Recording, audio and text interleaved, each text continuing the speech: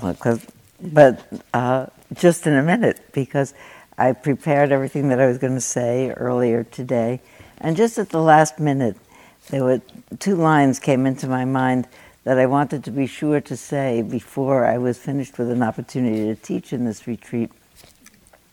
That when I thought about them, they're both germane to what I want to say, and in a certain way, they both are the point of what I want to say. And one, I wanted to mention that on the very first retreat that I ever went on, which was a weekend retreat in a house in San Jose, a private home in San Jose, with maybe 20 people on retreat there for a weekend, too crowded, too uncomfortable, too weird. My husband had convinced me to go. I was unhappy about most of it, all of it maybe, and I had a terrible headache because nobody had told me that there was not going to be any coffee there. And if you don't have caffeine and you're used to it, you get a terrible headache. So I spent most of the weekend thinking about, and he dropped me off, so I couldn't leave. And I spent most of the weekend thinking about how I was going to meet him and what I was going to say when I met him. But when you think about it, a month and a half later, I was on a plane going up to Toledo, Washington, to sit for 2 weeks. So there must have been something that I really got there. And I think that what I really got, walking back and forth, and sitting and walking, I walked in the living room of this particular home, and on the mantelpiece there was one of those redwood burls that you could buy in a national park store with little Sisters of Friends Forever and Home Sweet Home written on the burl. This particular burl said, "Life is so difficult, how can we be anything but kind?" And every time I walked back and forth and I saw that little sign, there was something in me that thought, well, if that's what they're doing here, that's okay. Every once in a while, my husband, well, of course it's now 35 years or so of practice, my husband will say to me, "So, you see any difference in you since you started practicing?" And I say, yes, I think I became kind. And we have a little routine. I say that, and then he says, "You were always kind." And then I say, because it's true, I got kinder. And I think that's really true, because something about me became more alert, more aware, more unable to not see the suffering situation that we're all in, being in a life, more determined not to cause extra suffering for anyone. Life is so difficult. And the other one that I wanted to start with was an instruction in a book that I read a long time ago called The Way of the Pilgrim. I don't remember who wrote it. Do you know it, Donald? The Way of the Pilgrim? It was anonymous in the middle of the 19th century. A middle of the 19th century Christian monk. Russian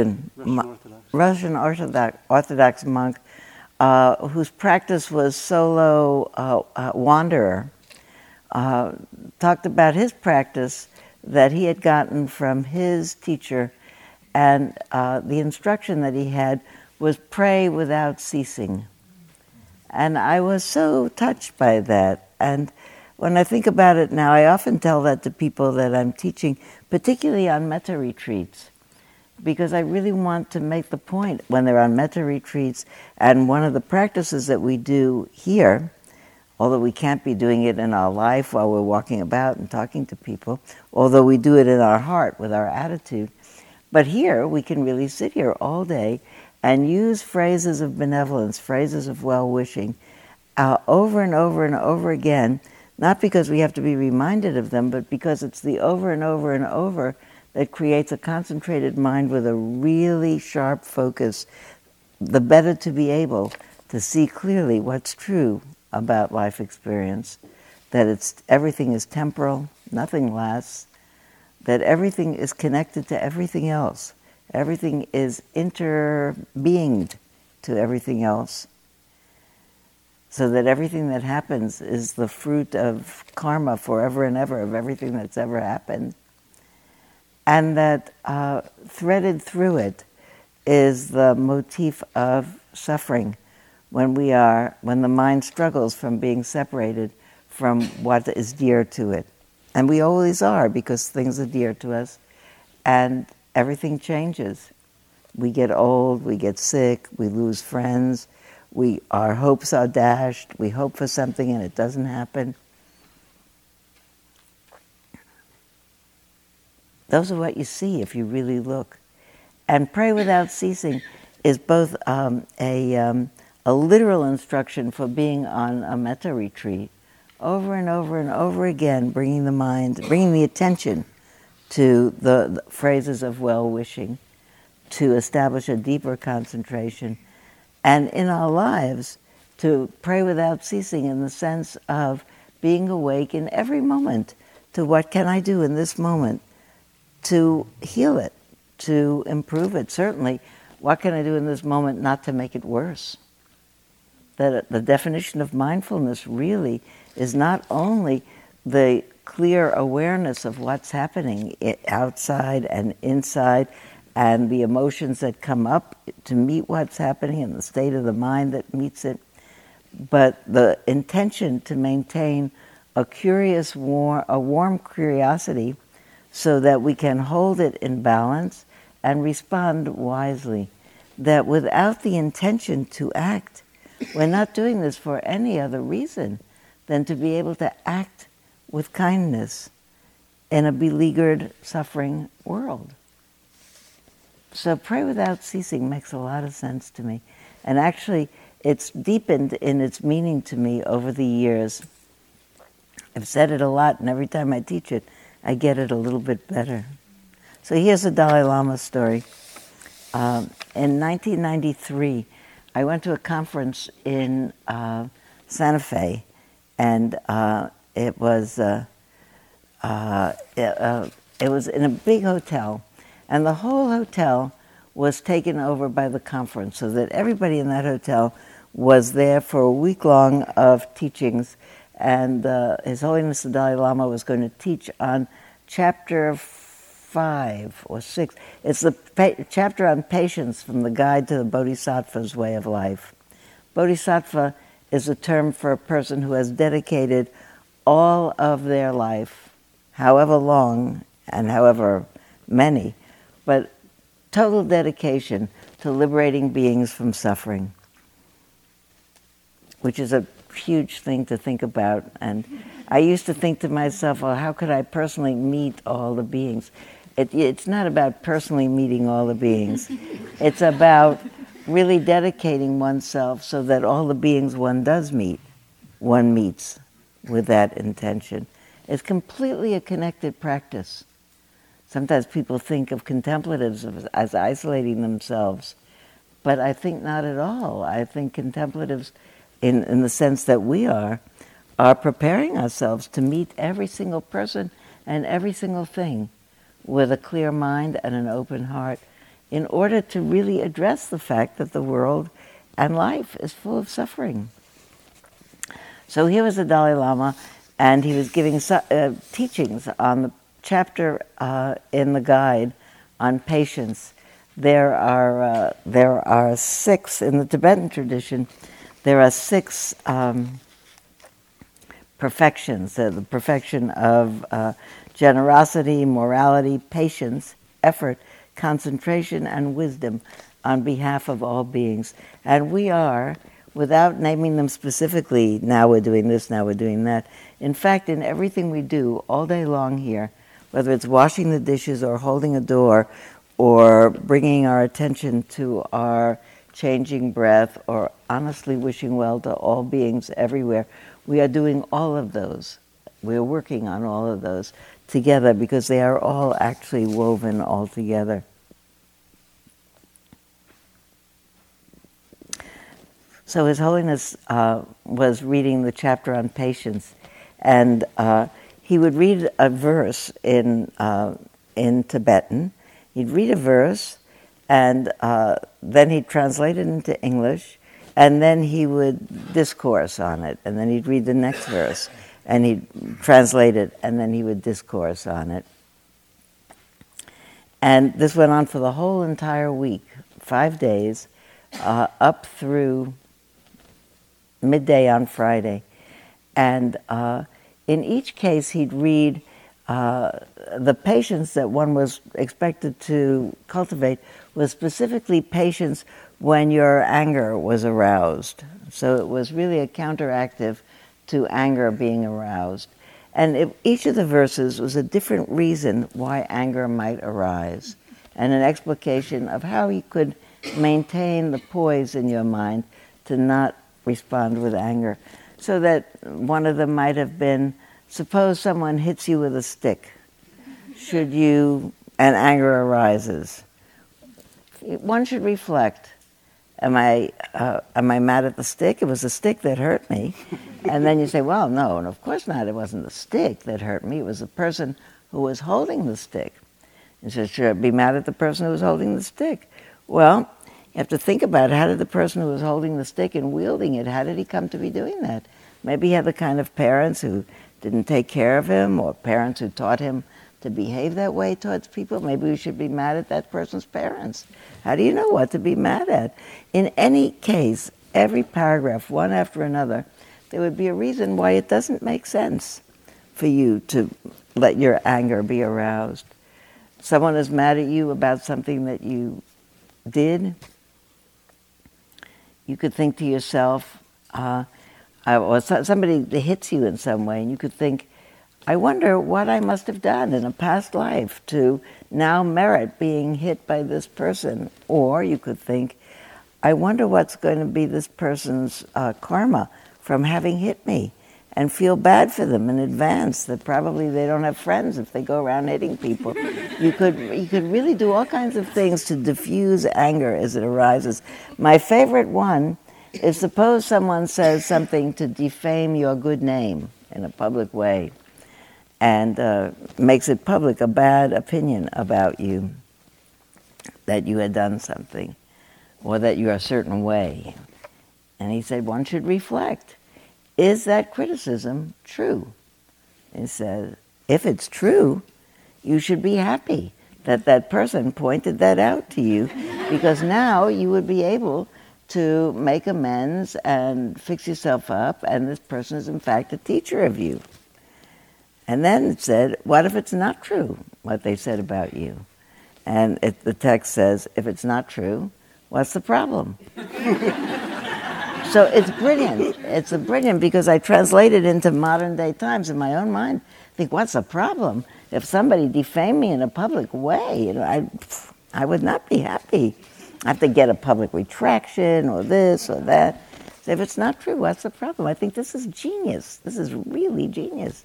Imagine they have a mind and say, well, you could say that, but... Anyway, the point I wanted to make was it went on and on and on for the whole week. And when he read the last paragraph of this whole chapter, on Friday, just approaching midday, he read the chapter and he finished and he talked about it, and he was sitting, and all of a sudden he kind of fell over like this, with his head in his hands, and he's got 2,000 people sitting out there, and he falls over like this. Everybody sits, and you think maybe he had a stroke, because suddenly it fell over like that. It looked very bad.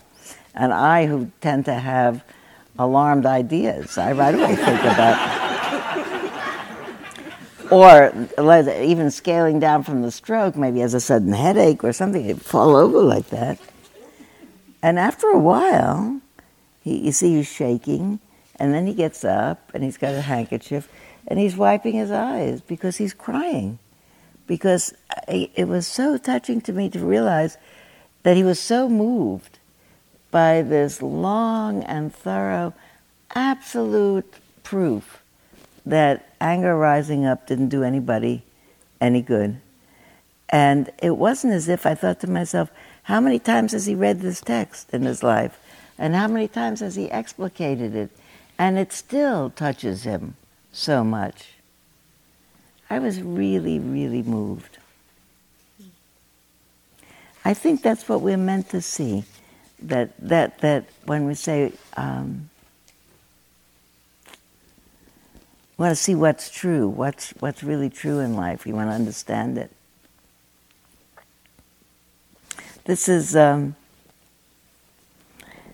Kempo Rinpoche talking about if we really appreciated that life is difficult and everybody has to deal with their mind.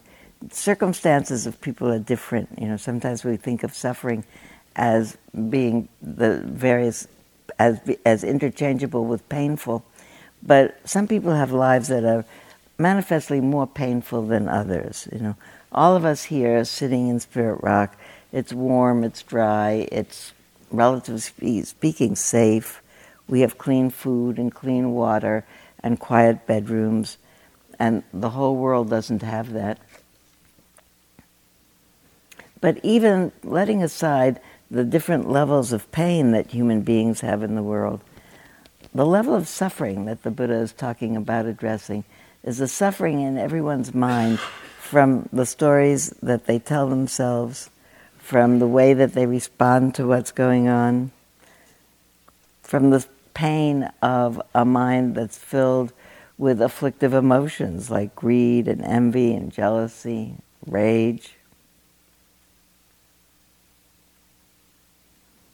In the space of one's own mind, the mind that's tied up in addictive demands and isn't free. This is Nyoshul Kempo. His instructions for meditation: rest in natural great peace. This exhausted mind, beaten relentlessly by karma and neurotic thoughts, like the unceasing fury of the pounding waves in the infinite ocean of samsara. Samsara is the level of incarnation, the level of people living and beings living alive in this world. I love that. Rest in natural great peace. Let's just do a 1-minute experiment. One of my colleagues and friends and teachers, Ajahn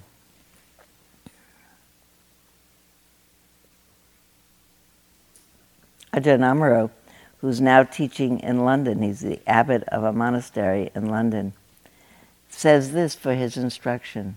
So you do the instruction. I'm going to give you the instruction now. You don't have to sit special. Sit wherever you are and do this instruction.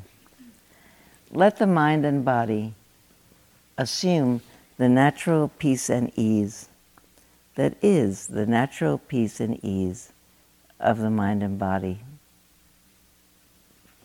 And then just stay that way.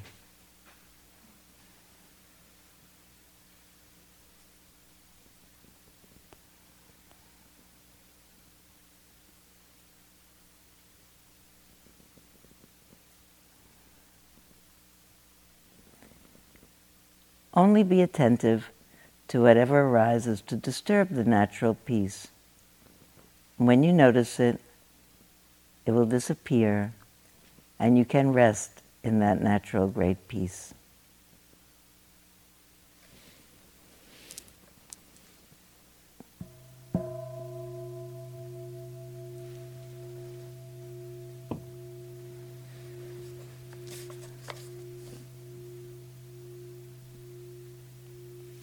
Did you feel good when you did that? I love that. That's my favorite thing. It's one of my favorite things. I do that a lot. Rest in natural great peace. I actually love the way he says that. I hope I said it the same way. Because when he says rest in natural great peace, as if one's mind, exhausted by karma and neurotic thought, says, oh yeah, there's a natural great peace. I forgot about that. I'll just rest there for a while. Thank you very much for reminding me. That's just what it's like. You take that home as a takeaway from this retreat. Rest in natural great peace. Krishnamurti, who was a spiritual teacher early in the 20th century, said about meditation, he said, you don't need to meditate. He said, you just look around and you see the truth of things. It took me a long time. For a long time I used to say, I look around and I'm not particularly being edified by what should I look at? But now, 10 and 20 and 30 years have gone by, I think look around makes a lot of sense. If you really, really look around, I notice that I am getting more sensitive to, well, here's the thing that happens. I went to, in the last 4 years, at least 3 of my grandchildren finished college somewhere or another, and I went to their graduation. And I find now, as I'm getting older and older, that I'm so moved. I actually tear up when they start with pomp and circumstance, Don't you? It's like a whole fresh crop of people come out, and they're coming out of all these doors, and around me, because here I'm there with my family, and then there's other families around, and I hear the buzz around me, everybody around say, there she is, there he is, there she is. Because everybody's coming in and they're far away and they're in cap and gown and they all, more or less, unless your person is particularly tall or particularly small, they all look more or less like the same from far. But there she is, there she is. And it's right away a lesson in we appreciate everybody and ours is really exciting to us. That's number one. That's like the big television and the little television. We are really interested in that little program on the television. That's good. We're supposed to be. But I look around at these people and then I tear up more because I think here's all these beaming people. And I'm thinking collectively, how many nights did they sit up doing algebra homework with one of these people? How many 2 a.m. in the morning trips to the emergency room to have an appendectomy did they do? How many nights did they sit up because somebody didn't come home on time and worry about them? And then I think to myself, how many people aren't here because people didn't come home on time and something terrible had happened to them? So I'm actually holding the space, I find, for the people who didn't come home. And on that very day, their parents, wherever they are really feeling badly about it. If you look around and you really look not at what's happening, but what's true about what's happening, these people marching in have amazingly survived the middle of the nights and the appendectomies and the traffic accidents and the final exams and are there. And whether they'll continue to be well, for how long or how short, it's so tenuous, this whole life. If you look around, you think it's a miracle that we're all here. That means that every single one of us has avoided a fatal accident or a fatal illness up till now. That's a great thing. I think it's a miracle that we're here. Think about, rejoice, really.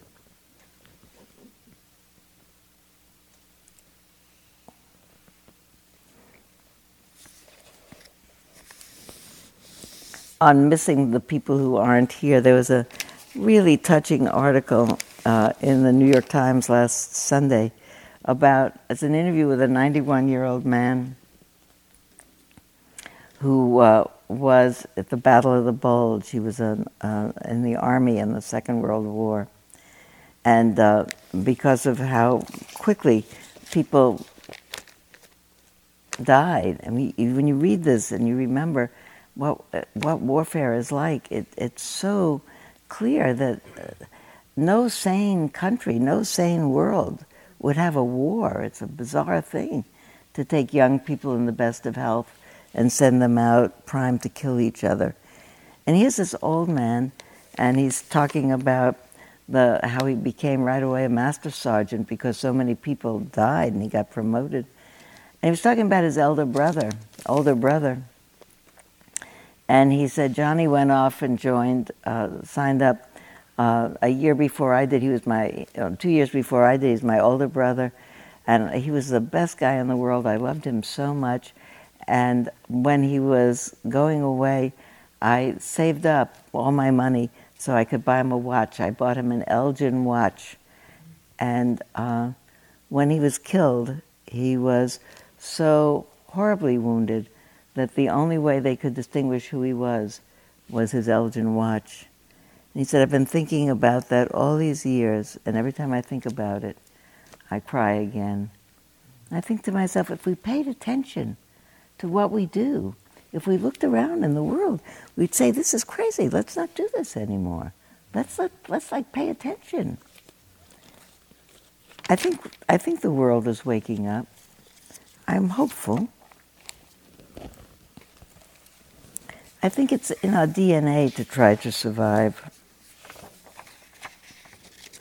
The Buddha said, hatred is never ended by hatred. By love alone is hatred ended.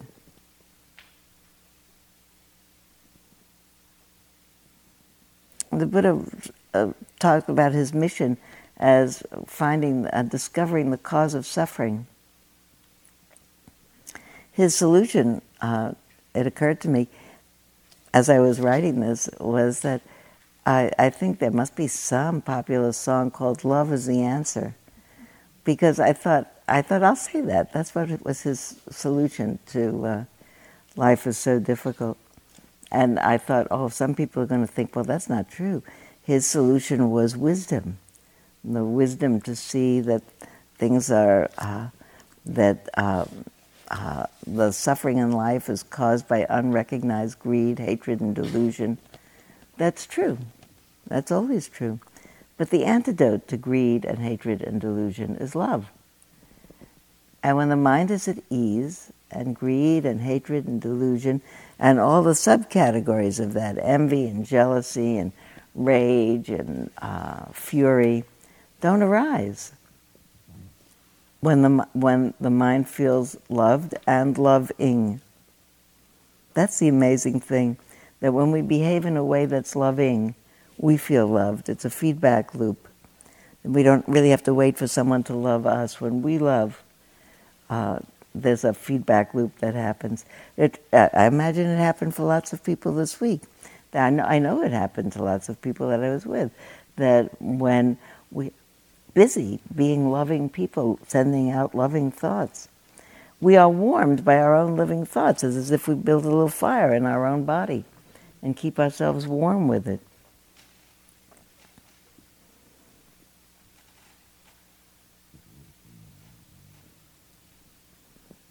As it is wisdom. Love is the same as wisdom. It's what would happen if wisdom prevailed. The wisdom that says suffering is caused by greed and hatred and delusion. If that prevailed, if we got that, and we turned it around to non-greed, non-hatred, non-delusion, dedication to kindness, which would be love, everybody's mind would calm, and all we would have left is the inclination to love. I don't think we need to take compassion lessons and empathetic joy lessons. I think that they come, or even friendliness lessons. I think that human beings are a companionable species. There's some people who like to be by themselves more than anything else. But by and large, we're companionable people. We start conversations at bus stops or in airplanes. I think most of us do. Somebody says hello, we say hello back. We were talking, I don't know whether it was here or the last week teaching, I was saying I feel like if I get into an elevator and I'm traveling up and somebody else is there, I feel sort of honor-bound to say something to them. It's as if I didn't notice them otherwise, You say something like, it's wonderful to have this rain, or something, it's a habit of... My mother had that habit before me. It's very embarrassing to my father, by the way, because she talked to everybody on the subway, sat down and started in, and he would say, she goes. But it's our birthright, If we are consoled by our parents, then we become consolers.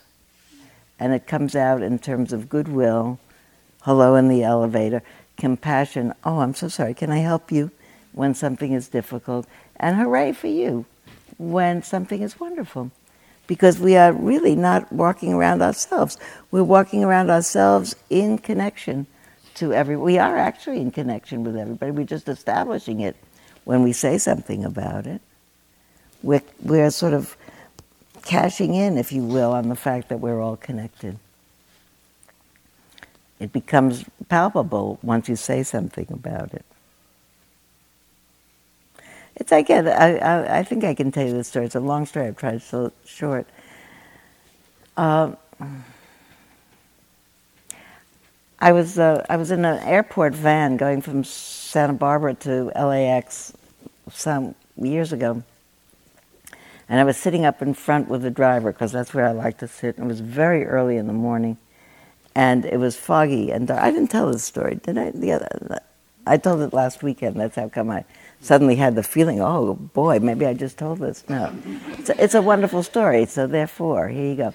I'm sitting up in front with this driver, and we're driving along, and it's 4:30 in the morning, and it's foggy and dark outside, and driving along, and I'm sitting pretty quietly. I knew the driver because he had driven me to this retreat place 3 or 4 days before, so I knew his name was Mohammed. I knew he came from India a few years before with an intention to start a business with his cousin. They were going to have a restaurant, but the restaurant didn't succeed. So now he was driving a van, and he was hoping to be able to save up enough to bring his family. So we're riding along, and all of a sudden he says, do you think the people in the back, they were all people sleeping in the back, but they were at the same conference I was. He said, you think the people in the back would mind if I pulled off the highway? There's a Wendy's coming up on the highway, and got a coffee. I'm pretty sleepy. I said, no, nobody's going to mind. Pull over. Matter of fact, if you want, I'll drive. He said, no. He said, no, I can make it to there. So I turn in my seat because now I'm awake and I'm. So, and I knew him a little bit, but I was determined to talk to him to keep it going. So I say, so Mohammed, you're a Muslim, right? And he said, look at me. He said, yeah, I am. I said, so you pray every day? He said, of course. I said, 5 times? He said, yes, of course I do. I said, that's great. I said, what do you say when you pray? He said, well, it's not in English. I said, that's all right. I'd like to hear it just the way it is. So he says a little bit of a prayer for a little bit of a while. And then he stops. He says, that's it. And I said, so, Mohammed, he said, but there's different prayers. You can say extra ones more than that. So I said, Mohammed, do you have to pray long or short? How long do you have to pray? And he said, it doesn't matter how long you pray. He says, some people stand and pray all day long, but it's meaningless. He says, it only matters if you pray, if it's connected to your heart. And I said, how do you get it connected to your heart, Mohammed?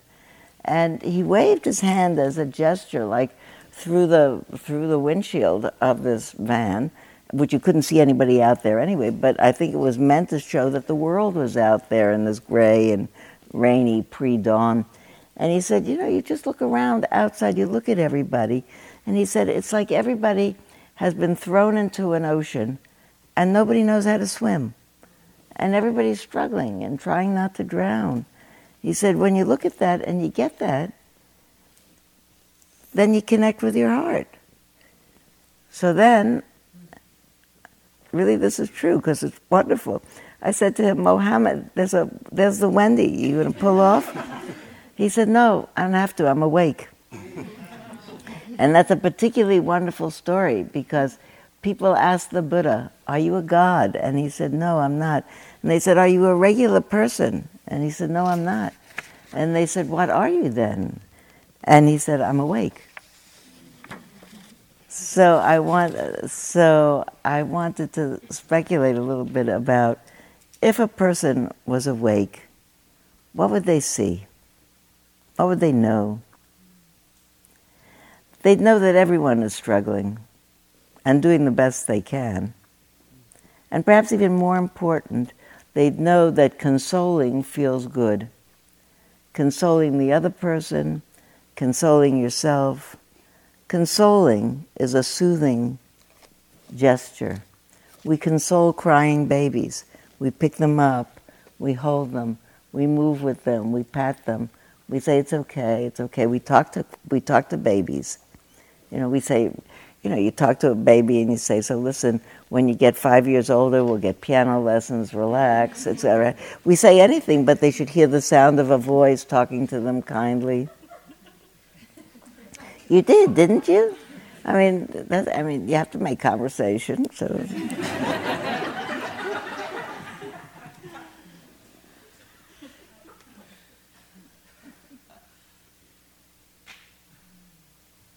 It's amazing when we pay attention. You've been here all week, and many people reported, I felt great, I felt good, I felt wonderful. And then all of a sudden I had this thought, and the thought all of a sudden exploded into my whole mind, and my whole mood went down, and all of a sudden I was filled with, and they name one or another afflictive emotions. I was filled with jealousy, I was filled with annoyance, I was filled with longing. And I knew that I was no longer in my beautiful expanse of space, and it all closed in on me, but I couldn't do anything to get out of it. And that happens because we get so confused by those afflictive states. They're often called in the tradition, they're called hindrances because they hinder clear seeing, because they discombobulate the mind so much. But I actually prefer to call them afflictive emotions because they hurt so much. They're really afflictive. People who know me know I really love opera. And I'm very happy now that they have HD movies of the opera all year during the season, and over the summer, reruns. And so you can go to your local movie theater and see opera right in front of you. And I recently saw Louisa Miller. Louisa Miller is a Verdi opera with the same plot of so many other operas, that the father, who's a count who is in bad financial ruin, has planned for his daughter to marry the count in the next county, who's in good shape financially, and he gets the news from one of his serving people that the daughter has decided she's in love with somebody else, not in the same financial means, and does not want to marry that count. And very early in the opera, so grand opera is very non-nuanced. They get to the point right away. So he sings out, and I'm reading the super titles. He sings out, "Anger is arising in me." Then about 2 lines later, he sings out, "I'm filled with rage." And then about 3 lines after that, he says, "Speak to me of nothing but vengeance." So it's gone from the person gives the news, he says, "Anger is arising in me. I'm filled with rage, speak to me of nothing but vengeance." But I'm thinking, as I thought about it, as I'm sitting in the opera, I actually reached over and my husband always has a pen in his shirt pocket. I reached over and get a pen out of his shirt pocket, so I'm writing on my program that happened, because I knew I wanted to teach about it, because the first of those realizations is a moment of mindfulness. Anger is arising in me. After that is a blip of non-mindfulness, so that it turns right away into I'm in a rage and vengeance is mine. In terms of what the Buddha taught us of wise effort, every moment is a fork in the road. Anger is arising in me is a moment of mindfulness. The fork in the road is one fork goes to I'm in a rage and not speak to me of nothing but vengeance. And the other fork goes to, goodness, I'm in a rage. Anger is arising in me. Let me relax. Let me just think this over a little bit. What am I going to do about my financial situation and my daughter's love? And what would be a good thing to do? And figure it out so that everybody doesn't end up in a terrible state, which they do at the end. So the impulse to soothe has to happen right after the hint of the afflictive emotion arises. I actually told that to some members of my family, and when it first happened, because I thought, ding, ding, ding, anger is arising. So since that time, it's become like a thing we say to each other. Somebody says something that annoys somebody else, they say, anger is arising in me. So you can know that you just annoyed them. But it's a way of letting everybody know and take care of it. without messing it up completely. You know, we're born with an impulse to soothe. Toddlers in nursery school, in play school, before even nursery school, toddlers in childcare, somebody starts to cry, somebody else picks up a toy and takes it over to them. They actually get it, that somebody else is in difficulty. And many of you may have had the experience when you're in a supermarket and you're shopping and some baby somewhere is crying that you can't even see but you can hear. And you feel like doing something for it. Somebody in a plane, a baby is crying away several seats up from you. And you start wishing, I wish that mother would feed that baby so it would be swallowing, so its ears would open, so it wouldn't be in so much pain. Our impulse is to notice pain and do something about it. I was thinking about, I undertake the precept to abstain from harming living beings, which is the first of the 5 precepts, which pretty much covers all 5 anyway, but it's a summary of all the 5. But I'm thinking of precepts in terms of, those are proscribed, things that are prescribed. I undertake the precept to add kindness to every situation, not only to not do that stuff, but to do stuff that makes a difference, to really use mindful awareness to know what's happening, what should I do now? And I think that when I thought about it today, I can keep my mind loving, which would make me generous. I actually think that saying hello to somebody on an elevator is a generous act. I don't have to, but it's a generous act. It's a kindness. Maybe some people it annoys, but you want to know what? I don't have time to really tell you this at length, but I loved it. It was in last week's newspaper. It was a woman who found out that, she was a woman who's a performance artist, was in a green room sharing with Yo-Yo Ma and with a whole audience getting together. And she said, I have this recurrent fantasy of doing a concert where the whole audience is dogs. And he said, really? I have the same fantasy. So in June of 2010, on the steps of the Sydney Opera House, if you could see this, you'd see a bunch of dogs sitting all on the steps of the Sydney Opera House. She did a concert for dogs, with electronic music, all in a very low tones, so it didn't irritate the dogs. But they all sat very quietly. Actually, the people couldn't hear it because it's at a tone below where people can hear. But all the dogs sat there, and when the quietly, nicely, the concert ended, the dogs began to bark. She said it was a beautiful sound. They barked for 5 minutes. That was one of the happiest moments of my life. So I wanted to, for several reasons, you make a whole bunch of dogs happy, and it's a happy moment in your life. You make other people happy, you feel better. She was repeating that concert, by the way, in New York City last Monday night, and they had 350 listening devices for the first 350 people who showed up, so that the people could hear the concert as well as the dogs.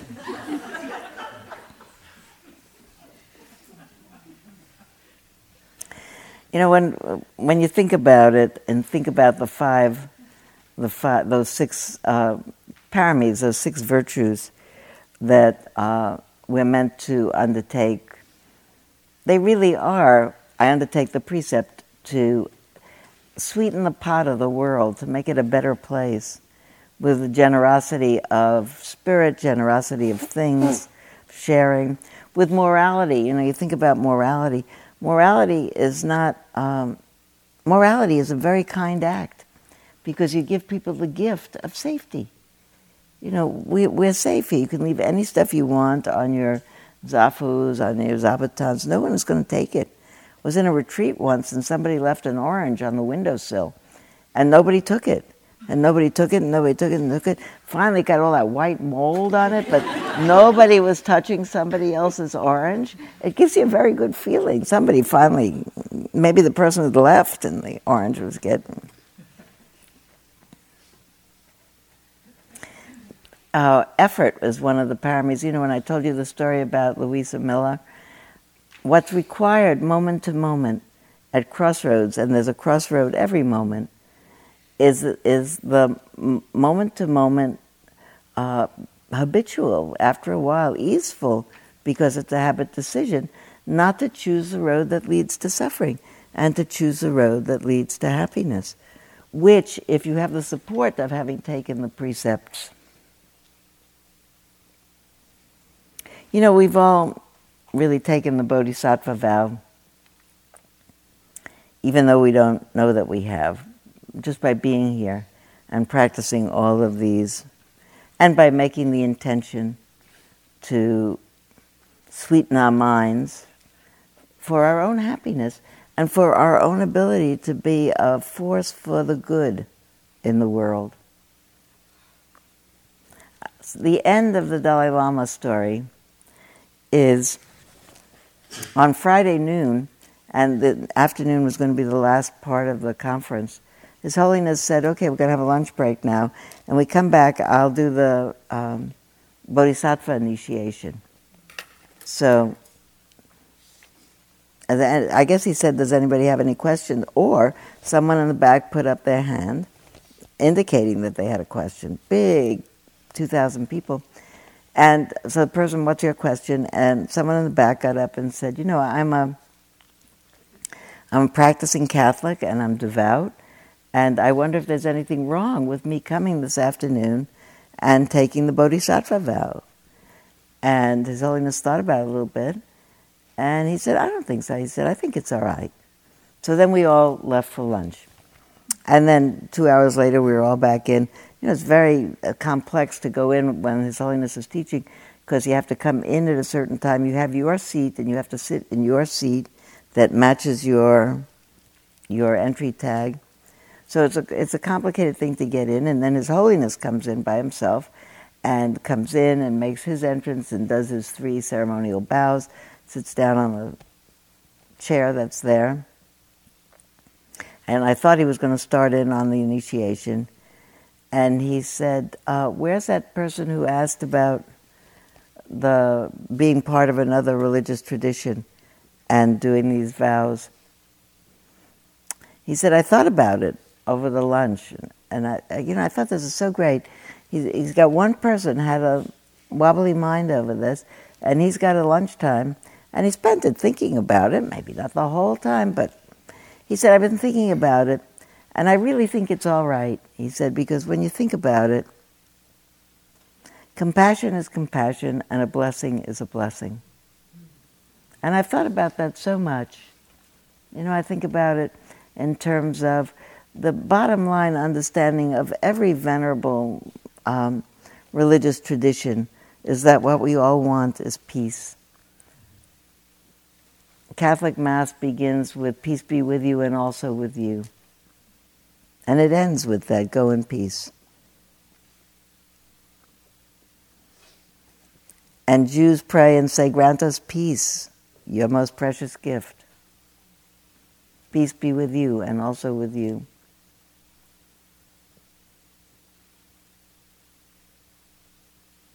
Thich Nhat Hanh said, peace in every step. And the other night, but I forgot his name, A.J. Musty. A.J. Musty said, there is no path to peace. Peace is the path. To be restoring one's own peace by consoling oneself. Everything we do, saying blessings is consoling ourselves. Even saying blessings for other people is a consolation to ourselves. We are the primary beneficiaries of all our wishes, whoever we're wishing to. We are the primary beneficiaries. Who knows if the people we're wishing to benefit? I benefit. My own heart is the only one that can be transformed. And maybe when I'm with these people who I blessed before, my relationship with them will be changed, and then our relationship will be changed. But my relationship with other people will be changed. Everybody is affected by it because everything is involved with everything else. I've been reading a book called To Heal a Fractured World.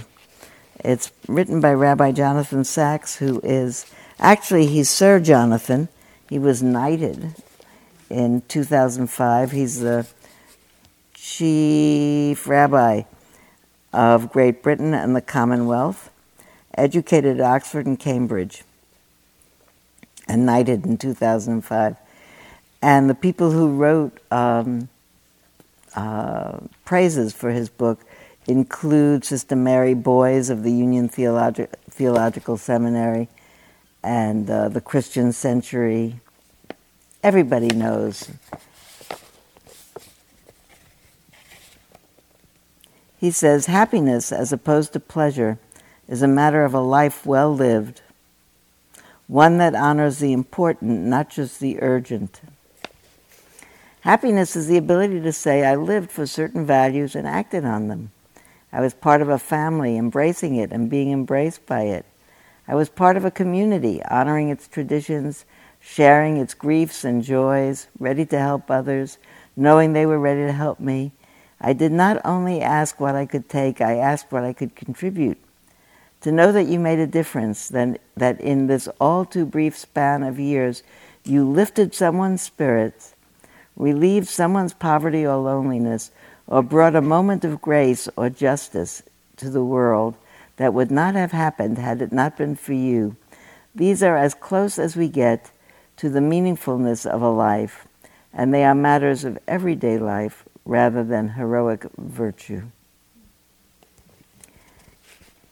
I think what we do, people have been asking me all day long, how do I take this into the rest of my life? And we have some teaching times yet to talk about that. And Donald will teach tomorrow, and John will teach on Sunday, and we'll talk about it all the time, as if being away from here is different from being here. And manifestly, it's different from being here. But it's also not different from being here. Wherever, in terms of the mind, wherever you go, there it is. Here it's a little quieter. But these habits of keeping the mind and the heart sweet and relational are the habits that we hope to take with us, that I hope to take with me, so that I will live for as long as I live through my connections with others. I think that's the best we can hope for. Thank you very much.